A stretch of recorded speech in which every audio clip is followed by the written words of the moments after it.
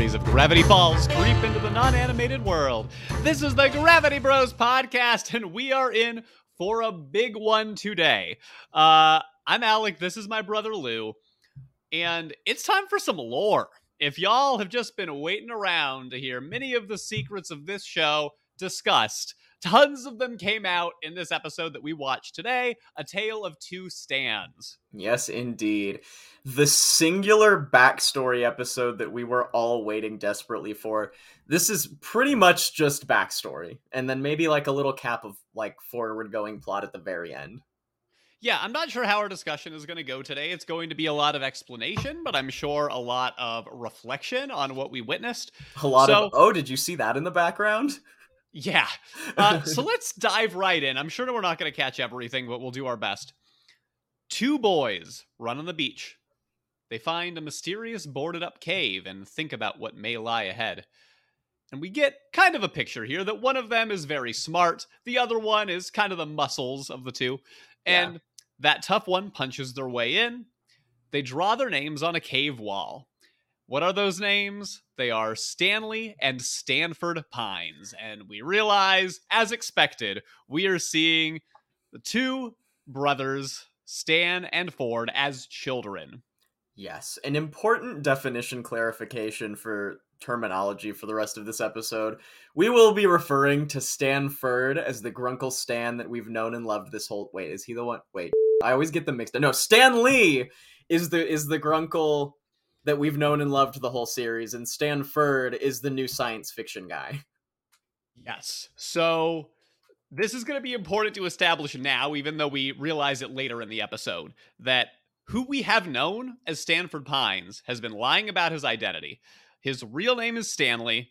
We are going to, for the sake of them being children, need to call him Stanley, and then we'll just say Ford for the other twin who we are learning about in this episode, right? I'm going to refer to them that way for the rest of the show, probably, actually, because that's the only way I'll know who's who. As adults, I'll probably say Stan, as in Grunkle Stan, and then Ford. And I feel like that'll be probably make sense. But I think I might clarify here and there. All right. So this is the cold open. We are just getting, okay, this is what Grunkle Stan was like as a child, and this is his twin brother. Because at the end of the last episode, we had this big reveal that he even has a brother. We didn't know up until this point that a brother was in the picture. I mean, we did because we'd seen the show before. But if you were a new viewer at this point, this was a big lore drop. So knowing that there are two twins is very important, and it is the crux of this entire episode. Yeah, I will say also, I'll bet that cold open hit a lot harder for the first watch. But when you already know what happens, it definitely feels really short and slow. It's true. I think that because we are familiar knowing who these characters are at this point, it's not much of a reveal. And really the big reveal was the last episode anyway. But back in the future, we are seeing the mystery shack. At first, in my memory, this was just a pure montage, or I guess a pure recap history episode, and we didn't even bring the present day into it. So I was happy to see that we were still getting that. Yeah, there's a little bit at the end. So we see the mystery shack. Stan's brother, Ford, has returned. And, oh boy, family. Nah, he punches him immediately. Right in the face. Yeah, he's like, this was an insanely risky move to restart this portal. And Stan is like, are you going to thank me? Yeah, for taking you out of this crazy parallel universe. He's like, you mean thank you for what you did to me 30 years ago? First lore hint. And they start fighting. You know, I actually have a lot more thoughts on this watching it again, and like, TBH, I'd be pissed too. Yes.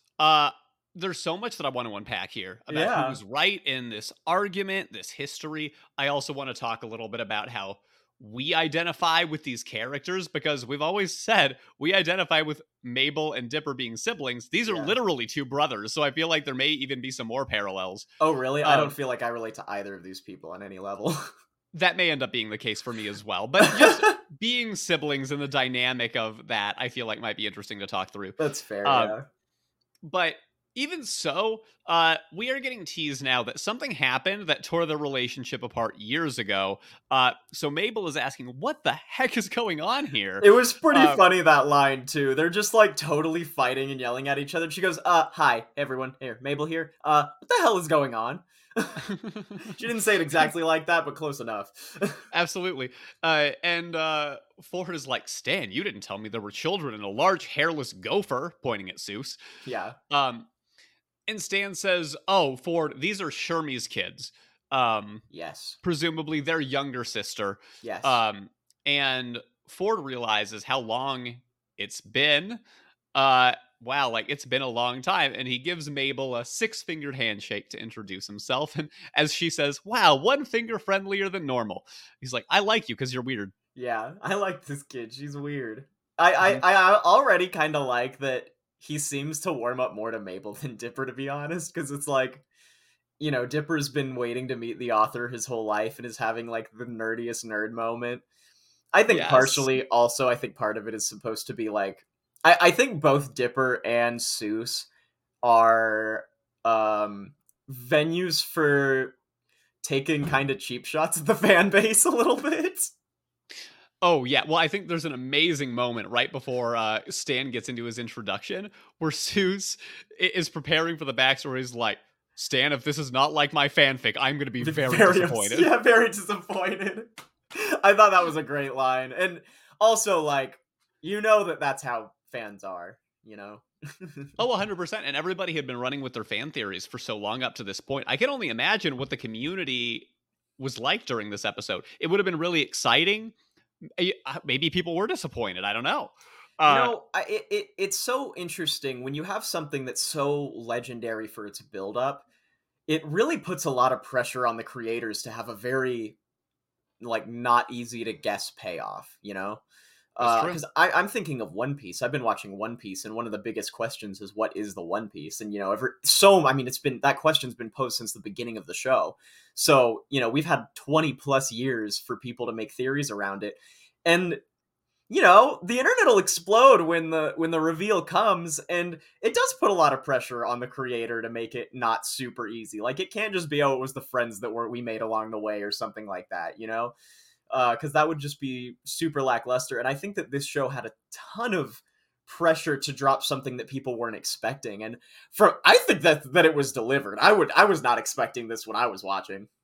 I 100% agree. I I don't think that I maybe ever speculated about Stan having a brother, to be honest. I don't think I did. I In feel real like, time. let us know in the Discord or in the comments or whatever, wherever you can let us know, uh, what what you were thinking, if you did, if especially if you were watching it as it was coming out, if you know what the community was thinking, because Yeah. I really have no guess. I have no idea. Yeah, I'm very curious. So, uh, Dipper, like you said, is losing his mind. Yep. Ford asks Stan, "Does anyone else know about this portal?" And Stan's like, "Nah, just us and kind of the whole U.S. government." Forgot about that Yeah. one. Yeah. And Ford is like, okay, okay, okay, okay, we can work with this. Just gotta make a plan. It's fine. It's not fine. It is not fine. But this is Ford, and we are immediately getting a picture of his character. He's like, "Okay, damage control. Yeah. You were reckless. Now I have to pick up your mess." I, Uh, I really like his character design, right? When we see him too, he's got this like sci-fi looking gun slinged over his back. He's in all black. He looks like a Matrix villain, you know? oh wow, that's kind of interesting. Or He kind of hero, I does. guess. Yeah. And I'm just like seeing this like action hero like guy, especially when we know that when they were kids in that brief flashback that one was the brains and one was the, punching stuff guy, as he said. Braun. Yeah. I know he said punching stuff guy though in the quote. Oh, I guess that's true. um, but it was kind of interesting to see that even though he was considered the brains, he kind of beat the crap out of Stanley at the very beginning. Like clearly the roles are not the same anymore. Well, they have a lot of baggage as we start to learn because Mabel points out, "Well, it seems like while they're waiting for us, we got time, so why don't you tell us what's going on?" And that leads us into the backstory. And Ford, or sorry, this is going to be a problem all episode. Stan decides to start essentially giving the backstory of their life and how we ended up here. And it's very compelling. I was like drawn in the whole time. Stan starts the story. It all started a lifetime ago, he says. 1960-something in Glass Shard Beach, New Jersey. My dad owned a pawn shop and was hard to impress, and my mom was a pathological liar and a phone psychic. Yeah, which pretty much just adds up. That all works. It really does. Yeah. Yeah. I think it makes Stanley's character make a lot more sense because you could see that Stanley got some of the gruff side of his dad and the liar side from his mom. But I gotta say, his twin brother, you don't really know where his personality came from in terms of like, apple falls far from the tree kind of mindset.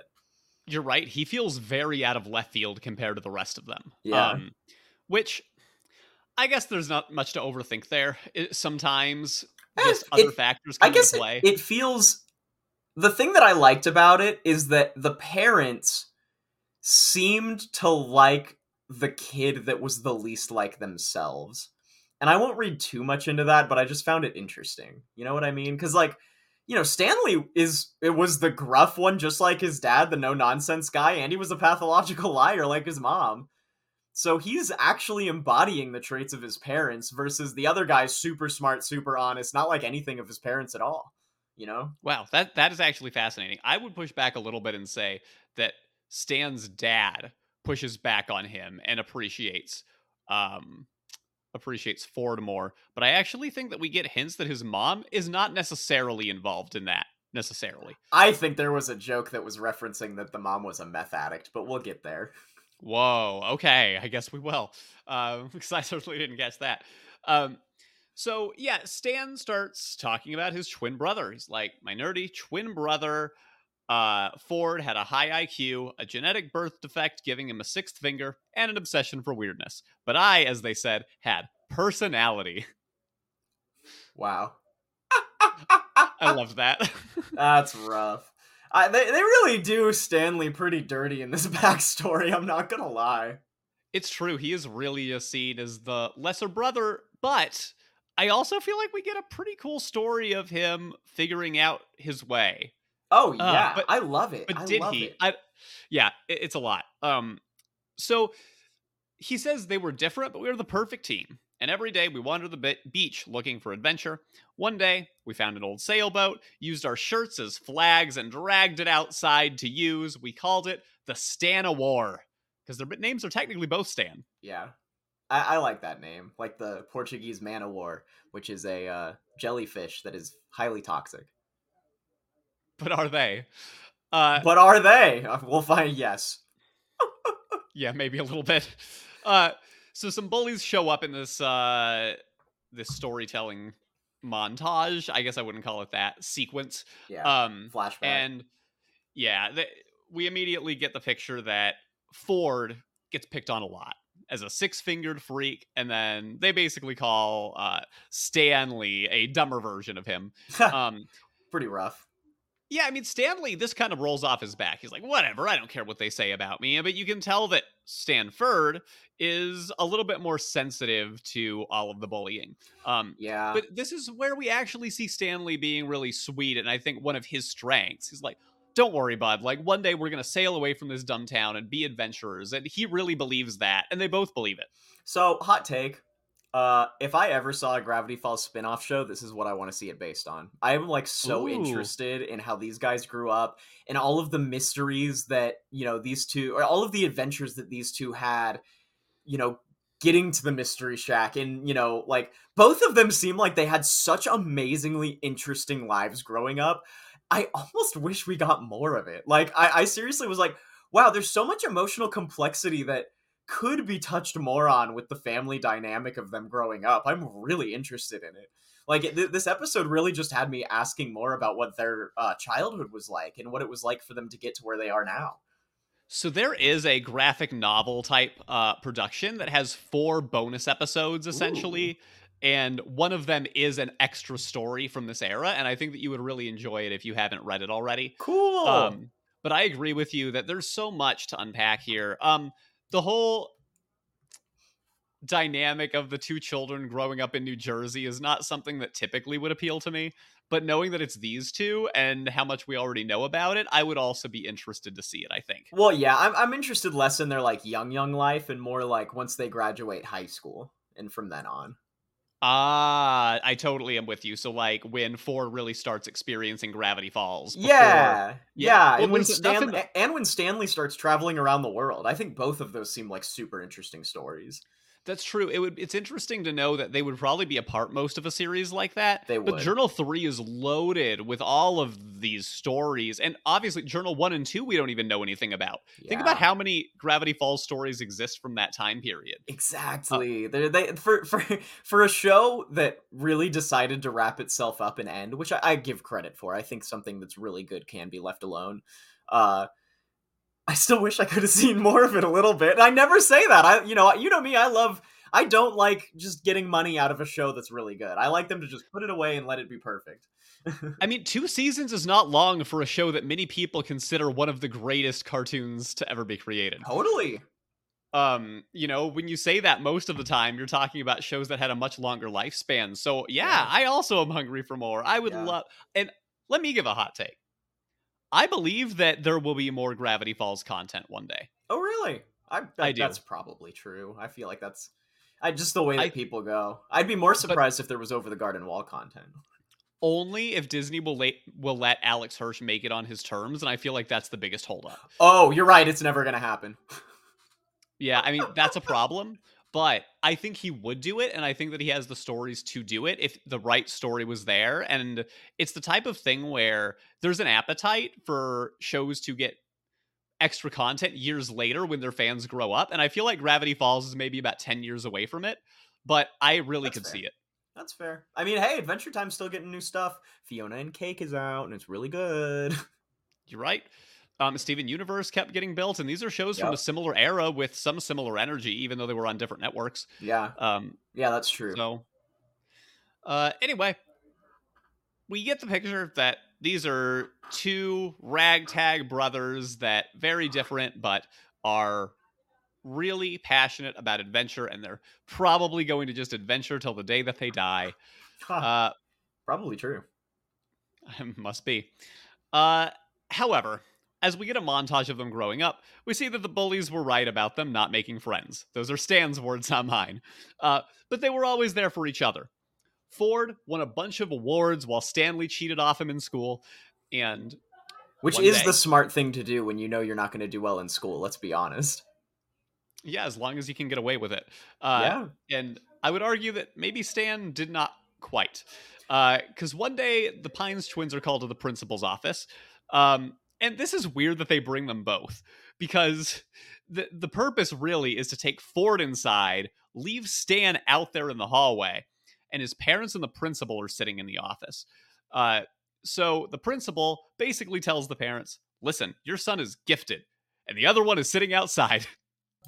Yeah, honestly, I feel like they just did it to flex on Stanley and be like, just so you know, the other kid's stupid. Did you notice that? Yeah, like, which he whoa! overhears mostly. Yeah, it's like, well, I mean, like, honestly, I feel like that's something that the American school system would do, at least at that time. True. The principal says a big tech institute's coming to check out your kid's science experiment tomorrow, and honestly, your son may be a millionaire. And Dad, who in a previous scene was very clearly meant to never be impressed by anything, just says, "I'm impressed." Which is like his only line. This dad's only lines are "I'm not impressed" and "I'm impressed," which is pretty funny because, I mean, not only is it just funny, but it kind of really shows their disconnect from their own parents. Like, yeah, our dad was just really effing mean, and our mom was just crazy, and we don't really think about them or care that much about them. Spoiler alert, there is another moment where he talks later in the episode where he's being very mean to a certain twin. But we'll Oh, get to does that he when say we get more to than it. just "I'm disappointed"? Oh yeah. Really? I don't remember that. Oh It's a well. yeah, no, we'll talk about it. But in this particular moment, and this is where I think that the mom maybe does have like a love and maybe not even a preference for Ford. Like she loves Stanley as well. She says, "But what about our free spirit, Stanley?" I Oh feel yeah. like that's a moment where she's indicating some level of care. Yeah, I don't know. We don't get a lot from the parents, so I'm not gonna read too much. I mean, like at one point, Stanley literally says that the kids are his only family. So I'm pretty sure that he just doesn't care about. I mean, his parents kicked him out of the house, so I feel like Right. they don't Well, care that again, much. that felt very initiated by the dad, is what I'm implying, and that's the moment where we get more dialogue from him later. Well, again, I think Uh, the mom was a meth addict, so we'll get into that. I actually okay, really think that. I think that you really there's think that this was an intentional plot choice? Okay. or a drug Um, addict or something like that. I think that she was intentionally considered like spacey and not involved. okay. Yeah, I think that there's probably some different ways that dynamic could be explored, but um, regardless of how she feels in this very moment in the office, the principal says, "Oh, your free spirit Stanley. He'll be lucky to graduate high school, but don't worry. There's a saltwater toffee store off the dock, and someone's got to scrape barnacles off it." Uh, Ah, how capitalism rich people think about poor people. Love it. well, in this case, unfortunately, Stanley overhears it and says, "Oh yeah." The principal says, "One of your sons is destined for greatness, and the other is going to stay in New Jersey. So that's pretty cool. You get to have one of your sons stay close by." Silver linings, right? Maybe. It's so weird when figures like this try to like sway the futures of children um in front of their parents. Yeah, It's I think part of this is weird too, because again, I feel like this like I almost wish this had two episodes instead of one, because like Mhm. obviously, how much time do you get to give these characters to be anything than just one note to give the exposition of the Stan brothers? But there's a part of me that's just kind of like, yeah, the dad is just a basic angry dad, and the mom is just a basic shrilled out absent mom, and that's pretty much all we get from them. And then the teacher is a teacher. That's about it, yeah. and it's Yeah, fine. that's true. But I will say this: it's their dynamic isn't where the interest lies, and I guess there's just a weird part of me that wished that was actually explored more, to kind of explain their personalities a little bit more. I get that because it would make it feel a little bit more complex than what we're seeing. We're definitely Yeah, getting a quickly told version of the story, and frankly, I actually think that's the right choice. Um really. I do. I feel like 2 episodes of this would have bored the fans, even Oh, I if mean, sure. I mean, in terms of marketing, I think you're right, but in terms of good storytelling, I disagree. oh, well, that's true. I mean, listen, you follow the longest series that's maybe ever been made in animation, so And also the highest grossing, though, so think about that. true. Uh, so anyway, this sequence is done, and we see the twins outside on some swings. Stanley assumes that Ford won't go to the stuffy college. Still believes in the Stana War and their dream of international treasure hunting. But as you would maybe expect, Ford kind of says, "Well, I mean, I don't want to pass up on this big opportunity, but I'll tell you what, if the science board is not impressed with my experiment tomorrow, we'll go through with the sailboat dream." So this is the problem that I have with this. It would have been so I think it would have been smarter. Now, granted, I get that his like social awareness probably isn't quite as there. Again, we don't really get that much emotional explanation, so I don't actually know if that's true or not. But Mhm. assuming that that's true, the smarter social thing would have been like, "Oh, dude, I'll go get my degree. Maybe you can even come with me, and we'll sail off when I have more, technology and science under my belt." Pretty easy solution to that. Wouldn't have made him feel outed. Well, that's true. And I also think it's kind of a miscalculation to say, hey, if the thing that you really don't want to happen were to not happen, then I'll go through with what you want. But only if it happens. Yeah, exactly. I think that was a huge miscalculation, and instead he would have been like, "Oh, well, we could do both. Like, I'll just go to college, and then we'll go adventure around the world, and I'll just be science, and we'll do science stuff too. Have both Yeah, and you're right. That would have been good. easy And solution." unfortunately, it's not what we get. And in fairness to Stanley, he is not trying to do what is about to happen completely. He does go to the science experiment overnight and just kind of like angrily punches it out of frustration and Yeah, accidentally breaks it. yeah.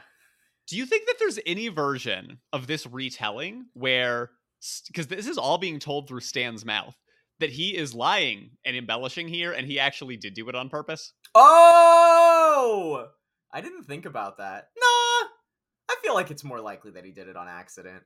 Like, I think so obviously, too. he did punch it out of rage, and maybe we could argue that, like, subconsciously he was hoping it would break. But I mean, I believe that, like, if he had actually, even if he had done it intentionally, I believe he would have immediately regretted it and been like, God, I shouldn't have done that. What was I thinking? You know what I mean? Yeah, I think that you're probably right, but I think it's an But interesting fan the theory. fact that we're asking that question is more evidence to me that we don't have enough clear emotional exploration of these characters. Because we really have no idea why they're doing these things, because we don't know enough about their personalities from what we've seen. Well, and I hate to say it, but Grunkle Stan is not really the epitome of trust. He's given every indication that we shouldn't It's trust true. everything that he has to say. He literally advertises himself in this episode as a professional con man. That's fair. But he also seems like he's sweet but slightly incompetent. And he does love his brother. And I think that's very clear through the Yeah. episode. Yeah, and I think Um, that it's a choice that was made out of love and a fear of abandonment. Because I mean, the one thing that we do see is that neither of them have any attachment to their parents. You know what I mean? Like, I do yes. think that that is the one thing that makes sense. And that's why Stanley feels like he'll be abandoned if his brother's gone, because his parents haven't really looked out for him. Yeah, that's true. So the science board comes by in the morning. The perpetual motion machine that Ford has invented does not work. And I'm just going to say, I don't think that he should have gone to this university because these people were very rude. And they walked right away and were like, screw you, kid. We get pitches like yours. They're a dime a dozen. Goodbye. I don't know. I went to college. I liked it. Really? Wait, you're totally on board with them just like dismissing him? I mean, I don't know, dude. Like, what do you expect? Do you think they're just gonna show up and, just be like, "Well, you're admitted to school even though you have no proof of being intelligent"? I'm just saying they could have been nicer about it. Oh, It's I guess so. But those are like the way that the colleges work. The admissions people aren't the same as the teachers that you're gonna have. You know? yeah, it's only the responsibility of the teachers to be nice. I mean, yeah. I mean, well, it's just those are the only people that you're going to deal with. It's not that it's their responsibility. It's got nothing. It's not like, oh, I'm going to gratify the school based on how one person treated me. Like it. I don't think you're making your future choices based on the emotional impact of a single interaction. You know what I mean? Listen, I'm just gonna be honest. I'm a person that if I was treated rudely like that, I might be nah, screw this school. I'm not going to this Oh one. my gosh, that's why you I ended up really at am. Disney and I went to college. You're right. You're 100% right. No, in my opinion, I don't always make the objectively right decision, and I make the ones that feel good at the time. And I'm just gonna say, screw this school. I do not like them. I feel like God, they were mean to my buddy Ford here, my gosh. and he does not have that opinion though. He has more of your opinion. Where wait, I still want to go to this school, and But he could he have finds popularized weird science. The benefit that I don't care about that. I think of the benefit of the world, right? Because if this true. genius who was interested in weird stuff went to like a really high prestiging school and he ended up studying weird stuff, then that guy is way more likely to be accepted into the scientific literature than if he goes to the hippie school. You know, Oh God, I hate that you're right about that. it's just true. They're not going to listen to somebody that came out of Humboldt University. Sorry, Humboldt people. Wow, coming for Humboldt of all places. They were the We first lived near there, college that had a weed growing course in it. What do you expect? so they're just not seen as valid. Honestly, the entire in some ways, I actually ended up working in academics loosely, and I still have my qualms with certain academic culture. I feel Oh, I like, mean, yeah, I got my comms with every culture though. yeah, well, I guess that's true. I don't need to explore it too much. But I I will. think the issue with I do want to explore it. I think my issue with the academic system is just that it's mostly an echo chamber and that you're just like cuz what I found through getting my degrees is just that you're pretty much just writing papers for other academics to read them and dissect them. And it has more to do with just like gratifying each other than it does actually contributing your knowledge to society at a certain point. You know what I mean? Dang, actually, that's exactly what I was going to say. We are Yeah. on the same page. Yeah, that's the issue. But there's still the right people know how to work the system to create change amongst that. Just like how the right people theoretically can be good politicians 1% of the time. That's true. And when these things can actually get advertised in a way that normal people can understand them, and I say normal people lovingly, Yeah, I think I would rather be normal. I am normal. Um, I'm certainly not, and I have no interest in being. I'm not a proper academic. Like, I don't have a PhD or anything like that. I only have a bachelor's in a social science. I have a master's But degree. but I work with a lot of academics in my job, uh, most of which are really awesome people, and they all generally mean well and really do believe in the ability to contribute.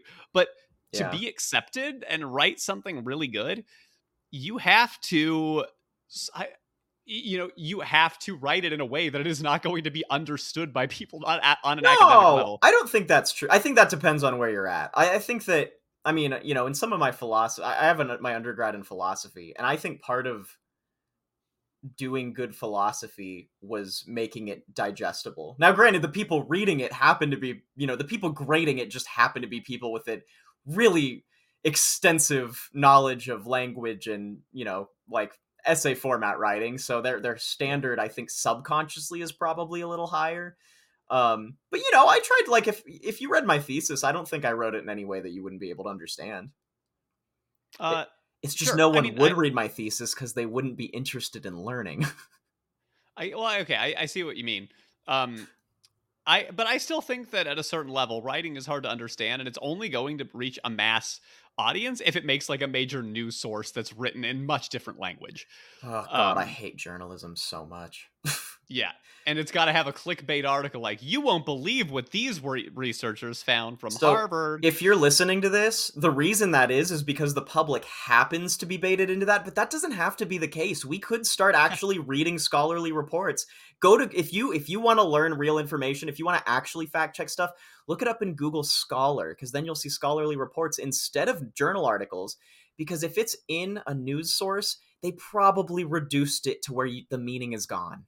It's just very not always, but it's very likely that the meaning's gone if it's in like the New York Times or something. Yeah, and know if something is peer reviewed, that does make it much more likely to have validity to it versus if it's not. Yeah, not necessarily means that it is, but it's more likely. You have to use your brain when you read stuff. Yes, and there are hopefully enough smart people who do read it if there's something that's a big red flag to immediately combat that. But there should be an abstract that explains basically what the findings are. Admittedly, you would really need to actually have a lot of background of the topic to truly then read and make sure that all of it is valid. Like, I'm not going to be able to tell you if an ANOVA test was done correctly. That's where it gets tricky. You do have to, that's why you kind of have to trust the peer reviews to a certain point. Yeah, privilege of information is a thing. Very much. So I don't want to send people to Google Scholar to read things that they can't understand, but I think generally speaking, you are going to find abstracts that tell you a lot of good information about a topic that you might be interested in learning about. If you're going to regurgitate information that you truly know nothing about, at least choose sources that aren't news sources, because they don't even know what they're talking about. At least cite the people that do know what they're talking about. That's the best point. Absolutely. All right. Circling the back. Sorry about that, everybody. We're academics here. Ish.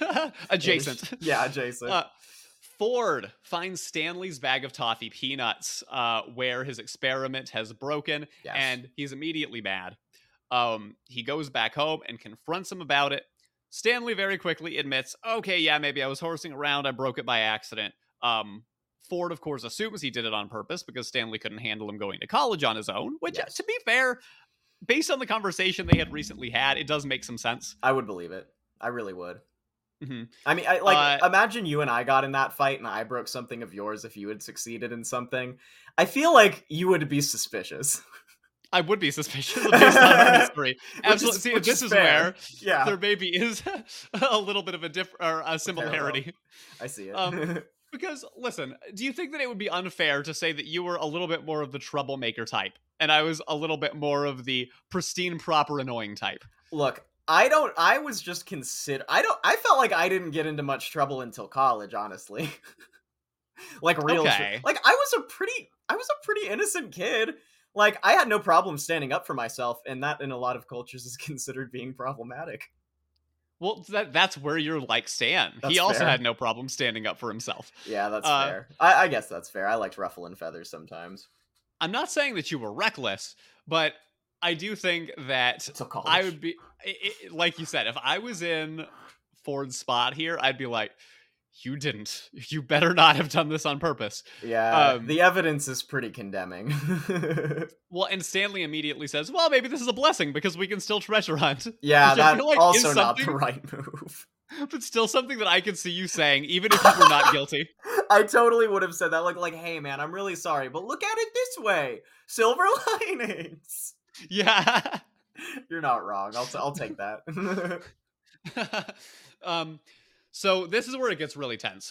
Ford doesn't want to have anything to do with, he says, the person who sabotaged me, and or sabotaged my experiment.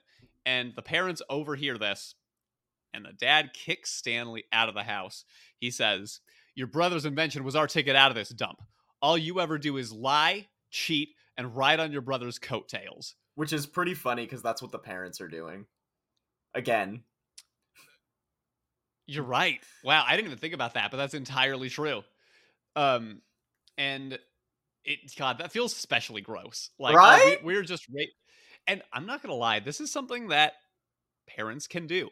Oh yeah. Where they will raise their kids for success to hopefully be able to make it out of their own situation because they're trying to like project their own failures onto their kids. And I think that's pretty messed up. I think that's pretty messed up too. I can't wait to do it myself to my kid. No, I'm just kidding.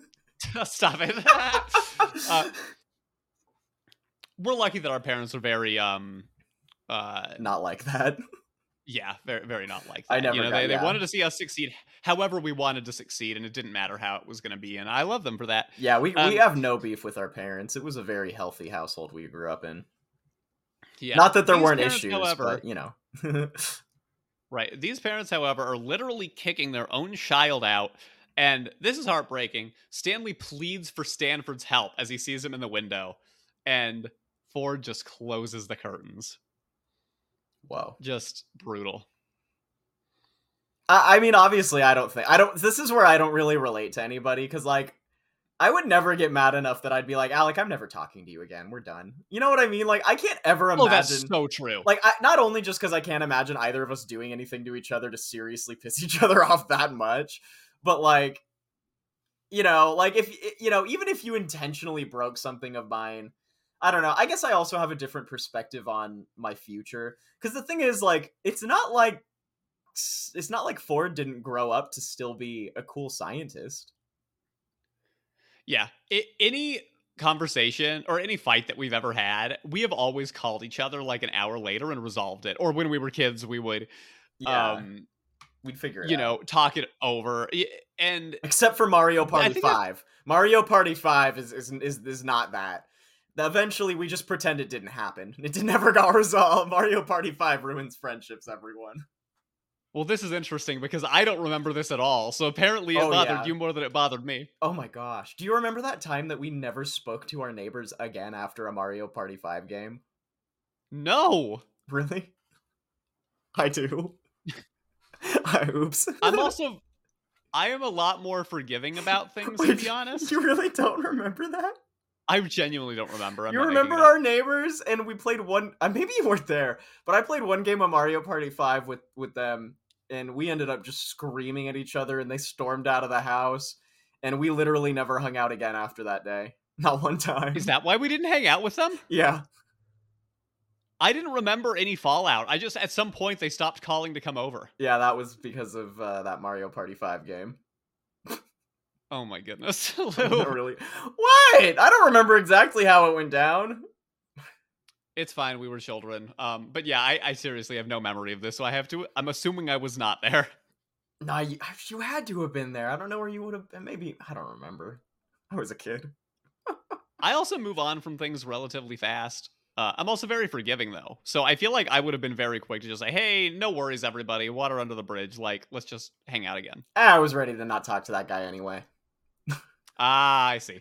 Well, congrats, everybody, getting to learn about our brotherly upbringing alongside this episode. Yeah. We got our own flashback paralleling this. Isn't that funny?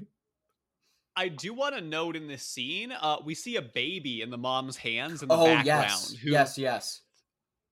And we presume that this is Dipper and Mabel's mom. And I think it's interesting that she seems so young to not even have any idea that this conversation happened. Yeah. And what's fascinating to me about all of it is that we sort of get the picture when she sent off Dipper and Mabel onto this summer vacation adventure. She thought they were going to Ford's place. And I don't know if she has any idea that Stanley even exists. Here's another fan theory. Oh. Oh. Oh, you're right. Because the sister was a baby when that was all going on, so maybe the parents just straight up didn't even say they had another kid. Or, That, or she thinks he died in the car crash like yeah. he claimed happened. Oh, yeah, or that. That either of those work. Yeah, I think that makes In sense. any case, the sister pretty definitely didn't wild. know about the identity shift. I'm sure that that's the case. Right, because and everybody in Gravity Falls believes that this is Ford Pines, not Yeah. Stanley Pines. Yeah. So I have to think that that's the same because the parents knew that he was in Gravity Falls. Yeah. They knew that Ford was, but they didn't presumably know that he died. Nobody did because Stanley kind of covered it up. That's right. And the scientist was, Ford was just like a recluse scientist out in the woods, so nobody like really had a check on his personality until Stan stole it. Isn't that pretty insane? Like, that's such good writing. Oh my god. I love it. And I love how thoughtful they seem to be about it. Damn. So now we got to see them grow up more. Stanley went to go make it on his own, and because he drove off, kind of in tears, saying, "I'm going to make millions, and you'll rue the day that you turn your back on me." And we do get a brief moment back at The present shack. timeline. Yeah. Mabel's like, "Oh, the story is so sad. Time to hug it out. Everything's fine now. Not 30 years worth of trauma Yeah. to worry about. Just hug it out." And she even says Hugapalooza 2000, which is a reference to Lollapalooza, which was a really big thing at that time, if you remember that. Oh, that's funny. I did not, but now I do. Yeah. So Stanley's like, "Hey, listen, I'm trying to tell my story." So he tried to make something of himself using a metal detector to look for treasure on the beach. But then he saw a billboard, realizing that, hey, I could be good at sales. And that's when his little identity backstory really takes shape. We see a 70s Stan in an infomercial selling a sham product. And Pretty when funny. that product didn't work and his customers rioted, luckily they had his pitchforks, which were also broken, so it didn't matter. And then he literally He was banned from New Jersey. He got banned? Okay, can I just say, you don't get banned from a state.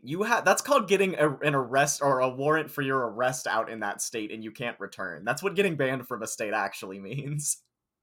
And yet, he continued to do it state by state. Yeah. First, he changed his name, took on Pennsylvania as Steve Pinington, and got chased out of there. I don't remember all the names, but one of the products that he was selling was a Band-Aid that was called the Rip-Off, which was pretty hysterical. Oh, that's right. Even the first product was literally called the Sham or something. Yeah, something like that. And I just thought those were funny and reminded me of actual infomercials. There was literally one called Sham Wow. I don't even remember what it was selling, but I know what Sham Wow is. So good. So, yeah, he toured the country, always one step away from the law, as he said, looking for his big break. And Mabel realizes in present day, oh, that explains all the fake IDs. Dipper asks, as if that's Ford, a perfectly reasonable explanation to fake your identity across the United States. That's a really good point. I didn't even think about the fact that that's actually still pretty messed up. Yeah. Dipper asks Ford, wait, did you get to go to your dream school? And he's like, well, not exactly. And we get back to Ford's side of the story and his upbringing. He went to Baxupmore University with, which I don't quite get, and I don't want to think about it too hard. Backup, like it's the backup choice because you didn't get into the college that you wanted to. Oh, okay. That's good. I, for some reason, thought that it might have something to do with... Anyway. I like your theory better. He went to this university with mostly bug-free dorms, as they say, and it's very much painted to be kind of like basically what you said. Step up from the school, college. Yeah, sort of like that. Everybody's just like young and wild, and you got the teachers who are just there to inspire the kids, which I think is great, even though they're making fun of it. It's a liberal arts school. I went to a liberal arts school in my undergrad. I get it. It's true. That's exactly what they're going with. And He said, in a place like this, I worked twice as hard, getting from undergrad to PhD 3 years ahead of schedule, and got awarded a grant for scientific research. And who's to say that this would have happened in the same way if he had gone into academics? It might be Yeah, that the whole Gravity Falls adventure happened because he ended up here. And that's why I think that we should be much less hard on. I think he should have been less hard on his brother.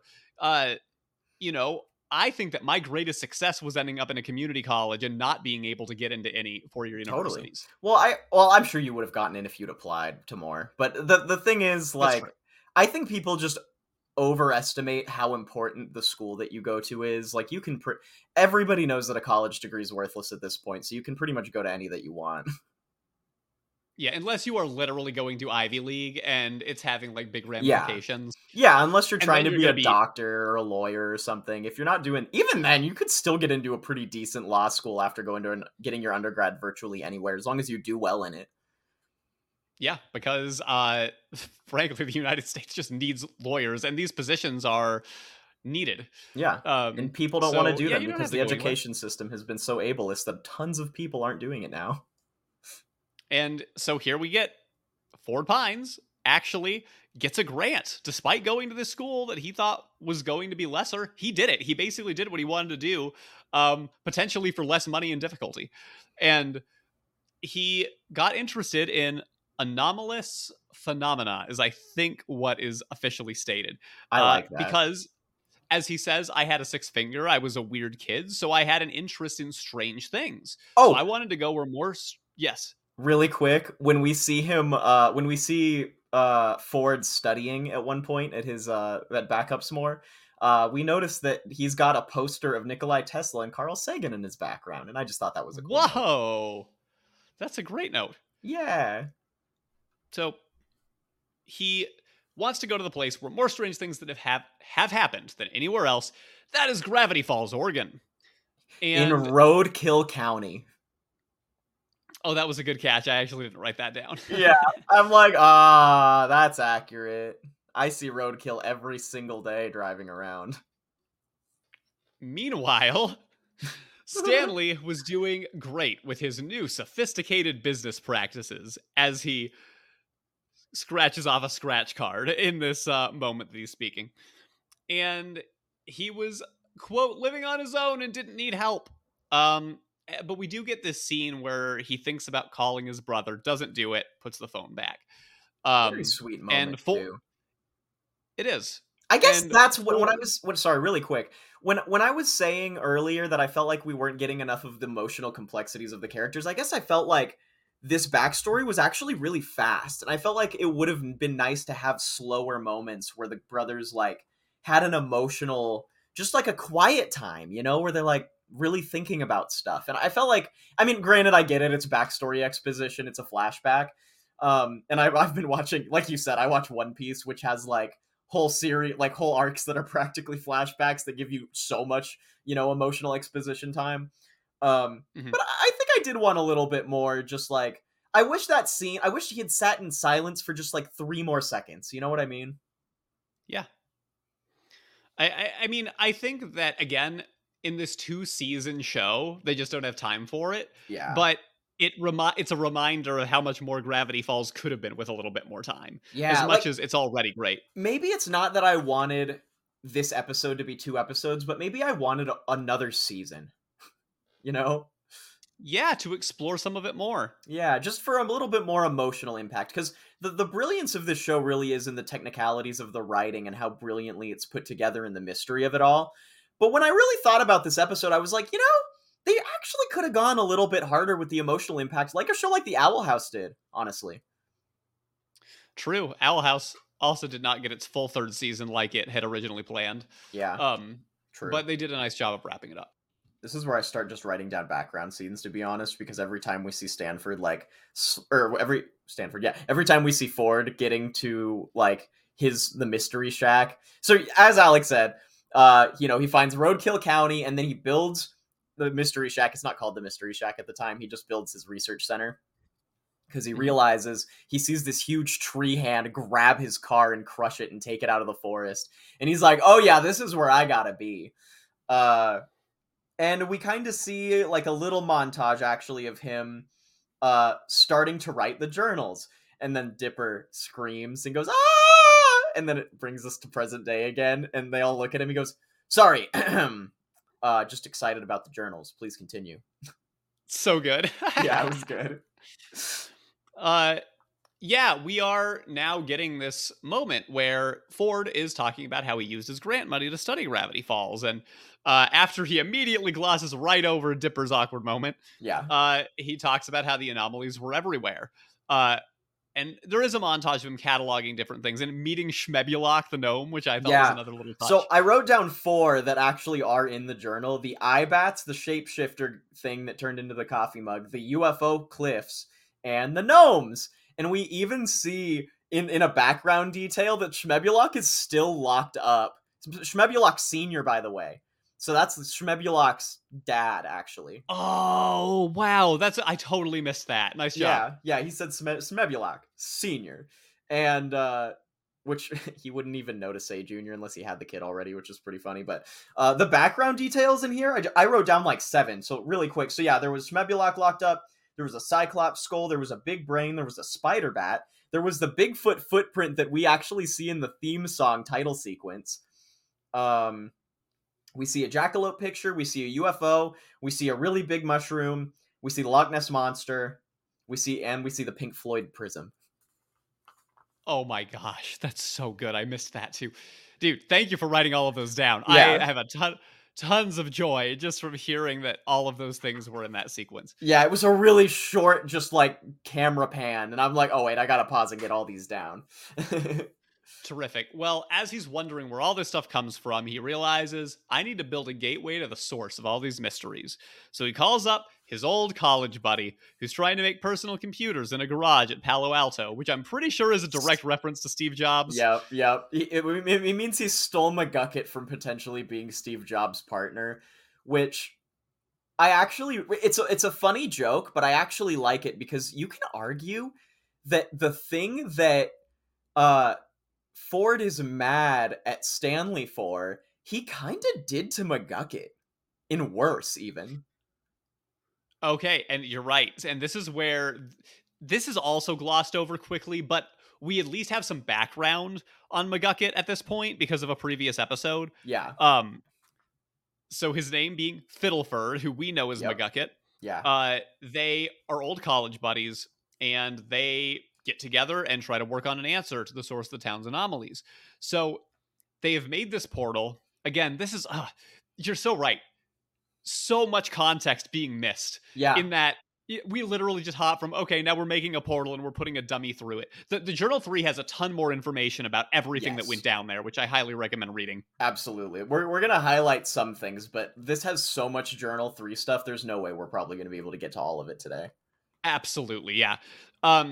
Yeah, Fiddleford, or McGucket, accidentally fell into the portal as they were trying to push a dummy through it. And luckily, he was pulled out by Ford, and he realizes, or I guess I should say, again, the different noun progression is complicated here. McGucket, or Fiddleford, realizes that this is bad. Like, I just saw some really, really messed up stuff. Yeah, his eyes are all dilated. He starts speaking in tongues, and he even says, fear the beast with just one eye. Yeah, when gravity falls and early becomes sky. Yes, wow, nice. You got it. Fiddleford says the machine is dangerous and could bring about the end of the world. I'm out. And he quits. And you're right. Go ahead. So I think it's probably obvious. I actually don't know if this is true. Maybe this is confirmed, but I'm pretty sure that like Bill Cipher is here because of this portal, and that's how he got in the first place. My theory is that he might have actually traveled through the mind of McGucket, and it's McGucket's head getting stuck in the portal that yoinked, because Bill Cipher probably hopped into that brain, and then they yoinked him out, and then he was in here, you know? I think that's an amazing theory, because this is the point in Journal 3 where Bill Cipher comes into play. Yeah. Or this demon, or however he's referring to him at the time. Yeah. And we also know from the previous episode that from this moment, Fiddleford, who becomes McGucket, descends into madness from what he saw. And yeah, because he couldn't handle it. He had to he wanted to erase his memory and started blasting it away with the memory gun. Exactly. And Ford isn't really the best friend to his buddy who quits here. He says, I don't need your help. I don't need anyone. Get scared And alone immediately. yes, and sends a postcard to the one person he thinks he can trust. We are, again, though, missing a lot of context because from the moment that McGucket leaves, he's thinking to himself, I can still do this. The moment that Stan comes up, a lot more has clearly went down because when Stan gets the postcard, he immediately shows up, knocks on Ford's door, and say it. Ford answers, he's like, what are you? Who are you? Have you come to steal my eyes? Yeah! He has a crossbow! A lot has happened. It's winter, like there's snow. Nice touch, too. The more that I talk about this, honestly, the missing episode is Journal 3. Everybody should read Journal 3. I agree with that. And yeah, it's a story. Read it from beginning to end like a book. It's really good. So good. Ford asks Stanley if he was followed, checks his eyes with a flashlight. Stan is, of course, very confused at this point. And Ford just briefly tries to explain, listen, I made a huge mistake and I can't trust anyone. And he shows him the portal that he created to unlock these mysteries to the universe. Well, wait, really quick. This is the reference that actually Ford says that makes me think that his mom was a drug addict. Oh, wow. Okay. Well, yes. Because he says, whoa, are you okay? You're acting like mom after 11th cup of coffee. And I'm like, I'm thinking about what the censors would allow. And I'm like, 11th cup of coffee? Sure. You know what people who act like that crazy do? That's like meth psychosis. 11 I feel like that's 11 cups of coffee doesn't make you act like that. I've had that much coffee before. I feel like that's a bit of a leap. I think that this could just be a quick joke that the creators threw in, to be honest. I don't know, dude. It wasn't just that. It's the way that the mom was like designed and the bags under her eyes and the fact that she's a psychic. Like all of those tropes kind of go together. Yeah, but maybe. I mean, it's one of those things that maybe I could see the creators being who they are, wanting to sneak stuff like that in there and for some additional context. I mean, even 11 cups of coffee is still a drug addict. Yeah, I mean, that's a lot of coffee. Listen, I'll tell you, you may be able to handle 11 cups of coffee. I can't handle 2. Oh, I overdosed. I straight up overdosed when I had that much coffee. Oh, yikes. But I still didn't act like that. I was just having like a near seizure on the floor. Fun fact, don't drink that much coffee. It's bad for you. Wait, okay, so very clearly it is... drinking 11 cups of coffee is very bad. Yeah, but like it doesn't give you like paranoid psychosis. That's something that like harder drugs give you. Okay. I still think it could be a fundamental understanding from the writers who were trying to make a quick joke. I don't know, man. Knowing these writers, I'd be pretty surprised if they weren't trying to do that intentionally. Possible. Definitely possible. So, Stanley and Ford kind of start feuding here because Ford is asking Stan to just take a journal. He hands him journal 1. He's like, hey, remember that sailboat dream that we had? And he gets a tinge of a smile like, oh my gosh, my brother's about to ask me to go on the sailboat after all. He's like, I need you to go find that sailboat, take this journal, and get as far away from me as you possibly can. And that crushes him. Yeah. He was so ready to like go on that journey together. He's like, finally, let's go sail the boat and adventure together. I've been kicked out of 80, most of the states in the US anyway. There are not 80 states in the US. Accurate. So Stanley's like, wait a second, you don't call me for 10 years. And you want me to get away from you as far as possible? You come in here, like, hand me this one task and say, go away? I've been to prison in 3 countries. I have a mullet. That was such a good line. It's so good. You selfishly hoarded your college money because you only care about yourself. And immediately, Ford, being called out, is like, hold on, you can't say that, for you cost me my dream school. And they fight. So, here's the thing. I do think that Ford was a little selfish. But not with his money, just with his emotions. You know what I mean? Like, okay. I don't know, like Stanley doesn't know how grant money works. You can't just take your grant money and put it in your pocket. You know what I mean? You literally have to prove where it's going and keep your receipts and stuff. True. You know what I mean? Like, you can't just take your family out to lunch with grant money. Like, you can fudge a few things, but it's not like he can buy his family a new house. He's not going to be able to save them from poverty with a grant. Grant money is not even that much. You get lucky if you can even fully fund your project with grant money. You know what I mean? Yeah, but he still kind of slammed the door on his brother and let him get kicked out of the house, which is pretty hardcore. Maybe he didn't feel like there was anything he could do. To be fair, though, yeah, like, he's still in high school. That was his family's decision. He was angry, so he wasn't gonna stop it from happening at the time. And, like, you know, if it really felt like you actually just ruined your best shot at having an amazing future, the salt is understandable to me. And the thing that I think is that I think that Stanley should have been a little bit more, like, immediately apologetic instead of "you should be thanking me." You know what I mean? Because he really has nothing to thank him for yet. I think that's pretty reasonable. Regardless, they're fighting. Stanley's back gets burned, and That was bad. yeah, not great. And he, of course, retaliates. He's like, whoa, that was way too far. And he's like, whoa, sorry, I did not mean to do that. But at that point, Stan has already pushed Ford, like, into the portal, also by accident. I know it was by accident, but, like, honestly, Stanley did so many worse things. Like, truly, he really did. He messed with his brother's life on such an astronomically higher level than... And I gotta say, like, Stanley did ruin his own life. Wow, the truth comes out. It really was his fault, dude. Like, yo, yeah, instead of, like, trying to make an honest living, you spent your life scamming people and getting kicked out of states. Well, that's not his fault. You did that to yourself. Yeah, I was like, I didn't really have a lot to do with that. I mean, it's interesting because he banked his life on him and his brother adventuring together. Which was also a mistake. It was a mistake. But it was kind of something that they agreed that they were going to do for a long time. Well, it's kids, though. Right.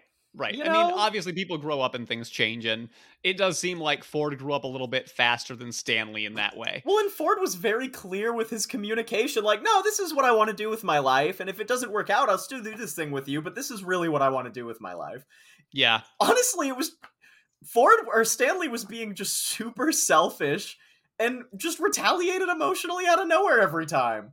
Well, maybe that's why he did decide to spend 30 years trying to get his brother back, because he felt bad. He got pushed into the portal.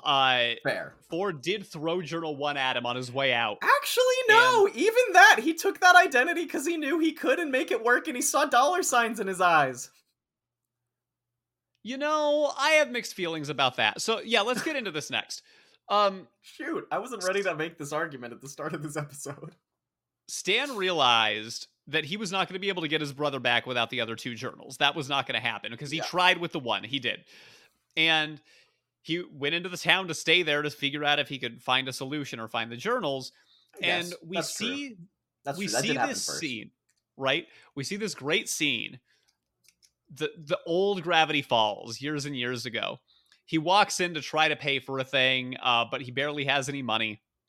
And we see Lazy Susan as a younger woman. Or just Susan at the time. True. And she says, I know that guy. He's the fella who lives in the woods. And the other townsfolk sort of start chiming in. And I think Toby Determined is there, the news reporter when he's younger. Yeah. We see the cop who was formerly like a trainee at the store. And even cooler, we see the ghosts from one of the very first episodes in season 1 as living people. Yeah, they're even in the shop that was the scene of that haunted thing, which I thought was very cool. Ma and Pa. And at first he's like, oh no, that's not me. But then people start talking. They're like, oh, we've heard stories about that old shack. Mysterious lights, spooky experiments. And we'd pay good money to go see that, yeah. Exactly. We pay good money for that. And Stan realizes that he could pretend to be Ford to earn some money. And he goes, yes, I do give tours, $15 a person. and his eyes dilate, almost like McGuckets did when he saw like probably like an existential horror, world-changing, universe-bending anomaly. Yeah. He's like, money. Wow, everybody's holding out their cash. And he can pretend to be his brother.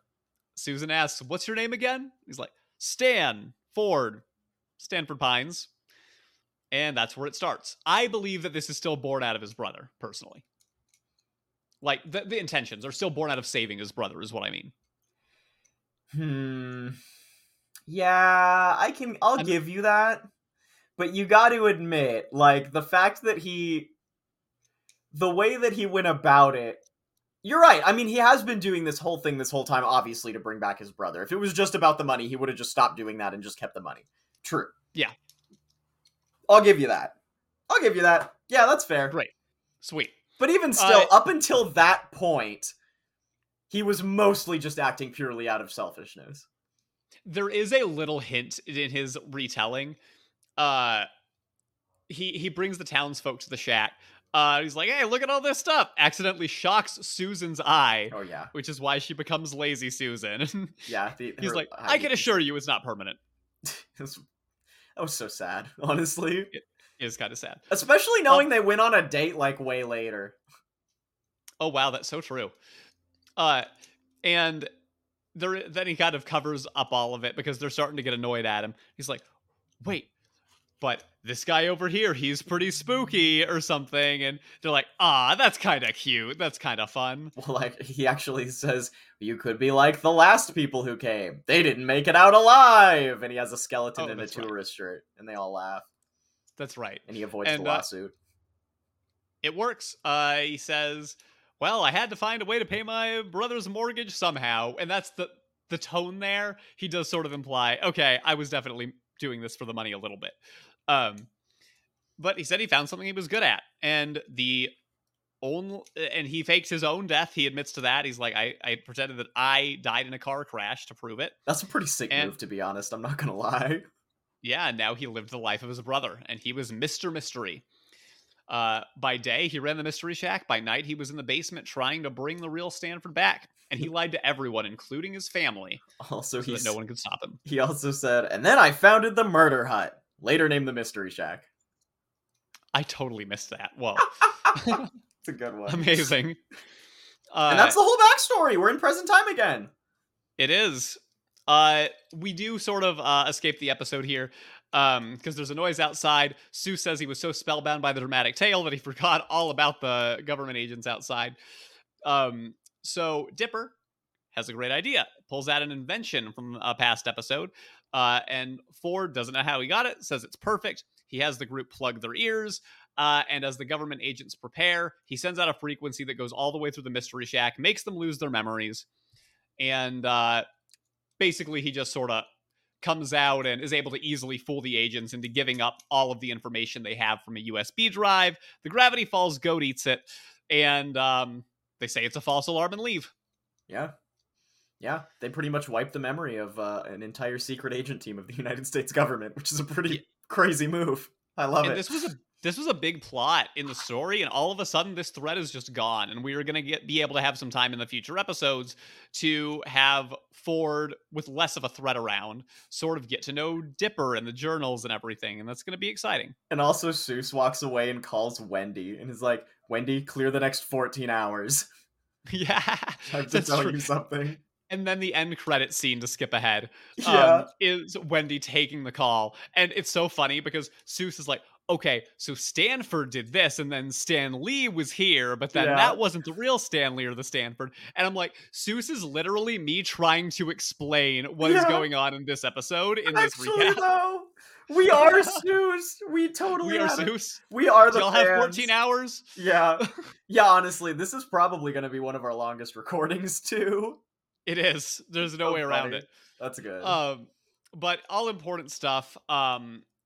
Stan and Ford have a moment in the mirror to reminisce a little bit. And it's nice for a moment before they kind of start fighting. Ford says, okay, but yeah, when this is done, I need you to leave. Give me my house back and my name back. And Stan's like, you're really not going to thank me, are you? for spending 30 years to get you back.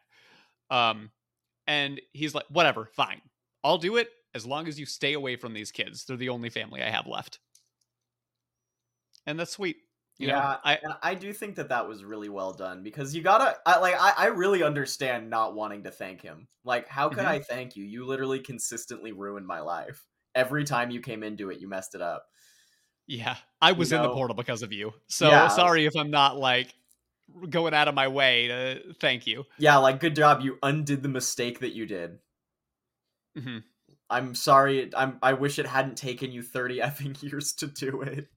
Yeah, I hate, in a way, I hate that that's the mentality, but it's also kind of reasonable. I mean, I think it's unfair. I think the part where it's unfair is I think Stanley should not have like demanded like a thank you. You know what I mean? I think Stanley should have been like, "No, I deserve that.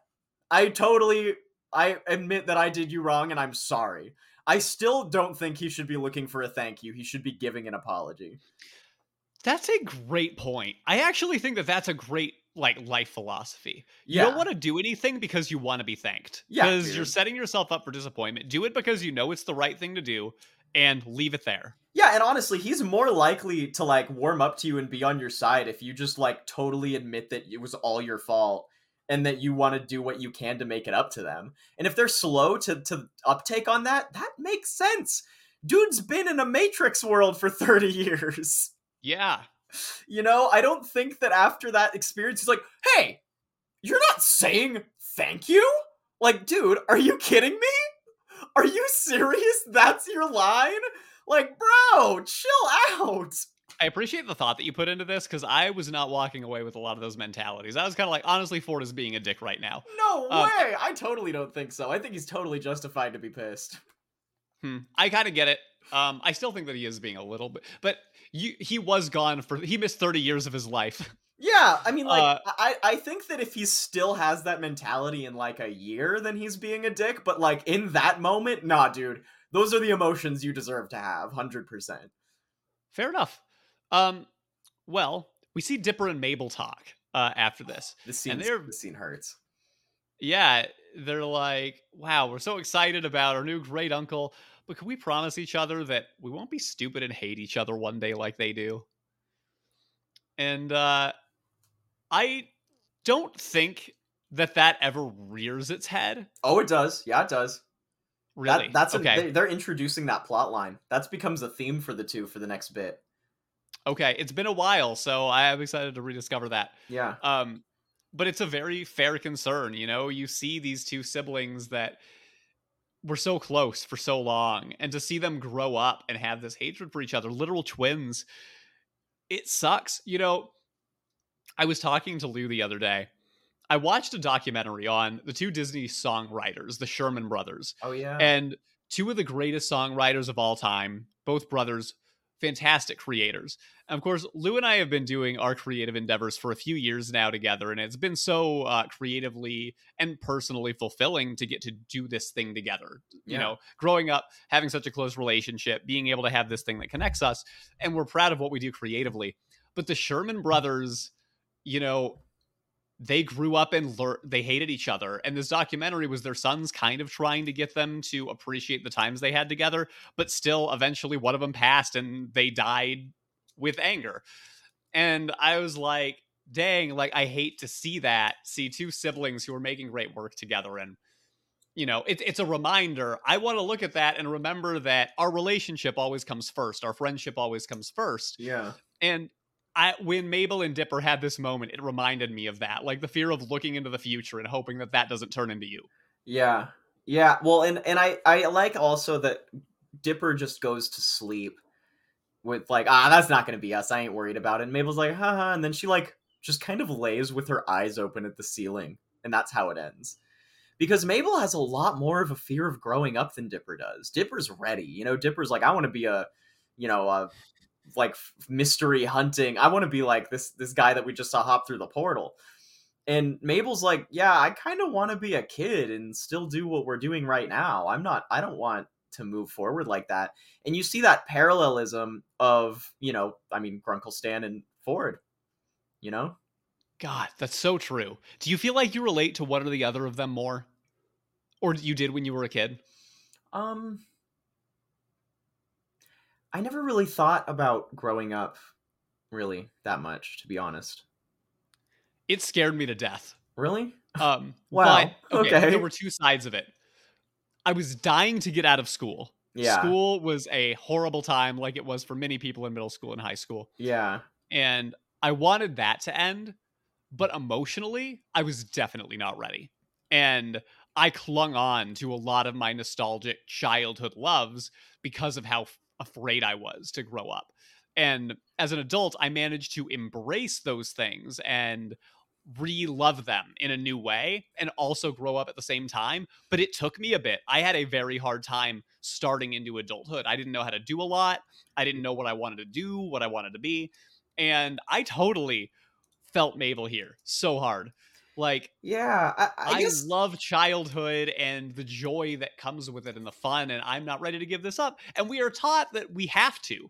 Well, see, I never Maybe not. believed that. Like, You didn't. I really never believed that, and You're like, right. I still And don't. thanks to mom and dad because they tried to assure us that that was the case. But I saw it everywhere around me because it felt like all my friends would grow up and started to be responsible. And I saw it. Like, I'd Yeah. be like, dang, this is supposed to happen. I'm falling behind. I'm the weird one. Now I'm an outcast because I'm like living in the past. I guess I always felt like everybody who was quote unquote they were acting responsible. They were acting. They were faking it. You know what I mean?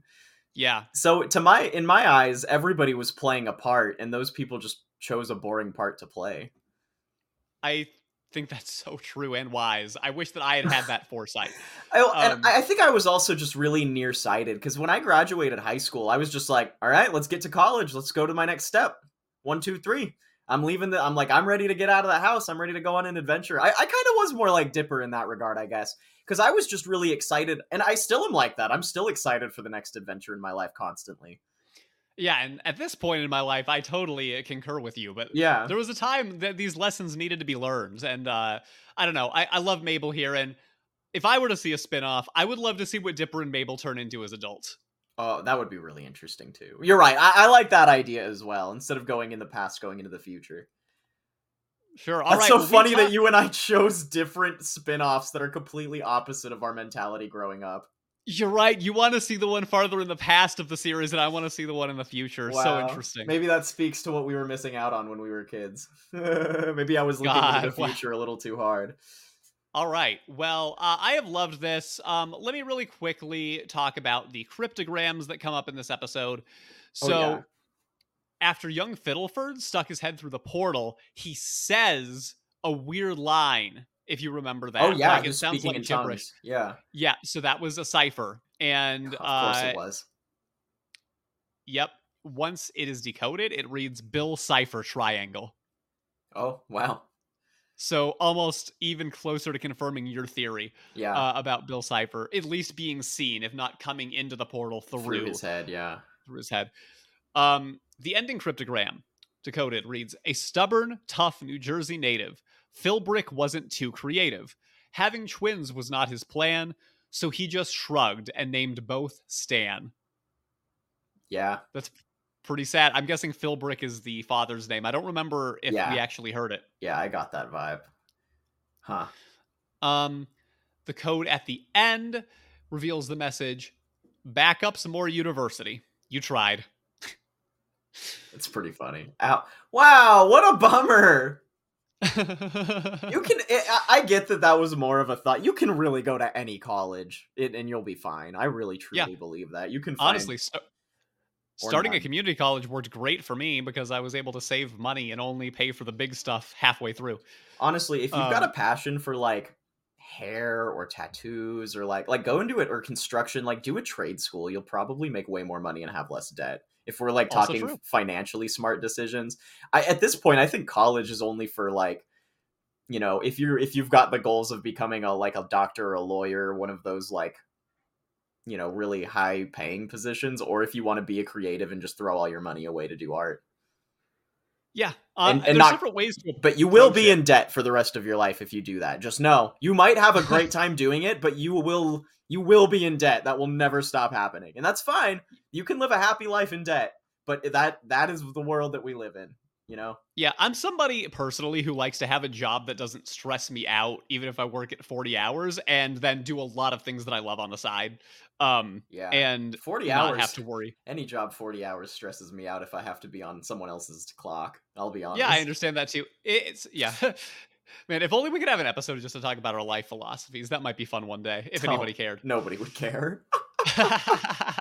I hope. We have another cipher. On the scene where Ford is writing the page floating cliff, a symbol Yeah. code can be seen on the top right corner of the journal, with some parts covered up by his fingers. When decoded, it reads, "My compass goes haywire the closer I get to them. Does this mean I think it does? The answer may be underground." Yeah. Did this one come up in another episode? No, it's in the journal though. Or maybe it's in an episode, but it's actually in the journal itself because I'm pretty sure that that's where I'm pretty sure beneath that is where the mystery or the mystery shack's basement thing is. Interesting. Yeah, there's so much side plot going on with the stuff that's in the journal. And let me talk about Journal 3 here for a second.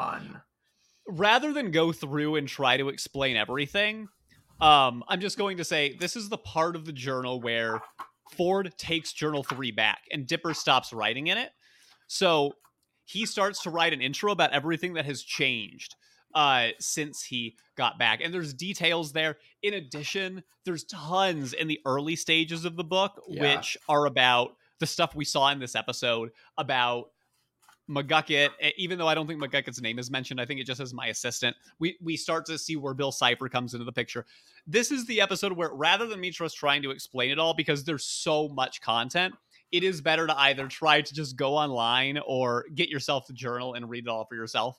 In the future episodes, I'll talk about the future episodes that are coming up, because starting in the next one, which, spoiler alert, is the Dungeons and Dragons episode, we're going to get I'm sorry to interrupt you. Have you ever opened the inside cover of the book? Because I just did. And it has the layout of both the memory gun and the portal. Okay, that's awesome. I never even knew there was an inside cover. Like, like the yeah. Wow, go figure. Wow. Journal 3, so many surprises. Also, I don't really have time to get into all of the deep lore and updates that are in there. Yeah, he writes a little bit about his interpretations on Dipper and Mabel and Seuss. Again, there's a lot that is worth reading, so highly recommended. Lou. Yes. What on earth are we doing for mystery plaque points this episode? Oh, wait, oh my god, I didn't even write the points. I wasn't even thinking about it because it was so plot heavy. I know, me too. I don't even know where to start. Oh my god. I mean, I feel like it's gotta go between the brothers, and it's just awkward that we have to give 2 to one and 2 to the other. Or 1 to the other. Yeah. I think we should conspire here and agree that each brother gets 3 points, regardless of who gives what to who. I think that's fair, actually. I like that. This feels good. I'll give 2 to Grunkle because I think it's hysterical that he faked his own death, and that's a pretty Giga Chad move. Wow, even though you totally condemn basically everything, and we're 100% on Ford's side for the entire argument. I do! I don't know, man. That's just such a... I feel like... I don't know why. I've always been like... I flirted with that idea just for fun. It's just a cool idea to get a new start. I don't know. Well, and for what it's worth, I wanted to give 2 to Ford anyway. Deal. Because I just love that this is his true introduction episode, and we were about to get some awesome episodes with him in it. Yeah, that's fair. Yeah, and also he's going to get snubbed for points because he wasn't in most of the series. Also true. I have a question for anybody who is still listening at this point. I forgot to tally up what both Lou and I have been doing for points this entire season. And I'm going to be honest, I really don't want to go back into every single episode to the end. No, you cut that and do the work for your podcast, you lazy piece of shit. No, listen. I'm asking if anybody is nice enough and wants to re-listen to these episodes anyway and is able to catalog it, I would appreciate it. If you don't, it's okay. I will still go back and do it, but just if you feel like it. That's all I'm going to say. Nobody do it. Make him do the work. He doesn't do enough for this channel. I'm just kidding. But if you don't, please give us a 5-star review wherever you listen to your podcast. Do that. That is a proper review. It helps more people find. You forgot we still have to add a cryptid to our own journal still. Oh my gosh, I did forget about that. Well, what do you think? What do you have any inklings? I was thinking maybe we could go with one of the things that you wrote down during that big montage. Should we talk about Bigfoot? Have we gotten to properly add Bigfoot to Journal 3 yet? We did talk about Bigfoot. Okay. I want to talk. Let's talk about something in science. I want to talk about the portal. Oh, okay. Explain. Portal to another dimension. Maybe Okay. something like black holes, some phenomena explaining the Bermuda Triangle. I've heard of people theorizing that like wormholes and stuff can make, whether it's time travel or whatever. Do you think that it's possible that there are little gaps in reality, glitches in the matrix, so to speak, that can send you to another dimension? And I don't mean mentally this time, I mean like fully. Well, see, the first question is going to be whether I think that other dimensions are there in the first place. Because I would have like to scientifically proven already. We already know that there are other dimensions. Well, I mean, if you're talking second dimension, third dimension, fourth dimension. Well, there's no order. So I am not as quickly willing to just accept that without doing my own research, because we That's advocated I have done a lot of to go to research Google about all that Scholar already. That's true. I actively studied that when I was in school, like in an academic way, a lot. Sure. I know that dimensional theory is interesting. It's not something that I've studied. I mean, string theory pretty much is that. For the sake of this argument, I'll suspend my disbelief and pretend if it were true, what is the likelihood that a portal of some kind could take somebody from one dimension to the other? And I honestly, I think that I would almost lean no, because in my mind, another dimension could be so far beyond our realm of comprehension that I almost think the way in which it worked would be so fundamentally different that I don't even know how they could connect. Like, I don't know if that's even something that makes sense possibly to me. Well, I know that we can experience other dimensions, but the question if there's a portal that can straight up take you out of this one into another is a whole other thing. Yeah. Because, like, yeah, that's pretty tough. Because you're right, because the problem is, the way that I understand parallel dimensions, or other dimensions in general, is that you're right, they work not on like the same physical, like material way that ours do, like how we have like mass and density and those, those elements of physics. There's a chance that the elements of physics in parallel dimensions don't work like that. So if we did get transferred, we would pretty much just die, because our mass wouldn't be supported and our organs would no longer function. So like, could we go there? Maybe, but would we survive and experience it? Probably not. I mean, there's a reason that going into a black hole would basically just immediately kill you. Yeah, well, that's because the pressure and condension of it would pretty much reduce your physical matter into atoms. But look, all things considered, we have made a lot of scientific strides in a very short amount of time, and I think that there's a lot of undiscovered mysteries. I saw a UFO that jumped across space in a nanosecond. I know, you teased that, and then we told everybody, hey, if you want a more detailed story, go listen to the Expedition Cartoon podcast where Lou explained it in more detail. I did. Wait, no, didn't we talk about it here, and we said on the Expedition podcast to come here? I don't remember. Man, now we're creating our own dimensional loop. Yeah, I know, right? Go there to listen to this. I do think that parallel dimensions exist for sure, but do I think that like physically we could travel to one?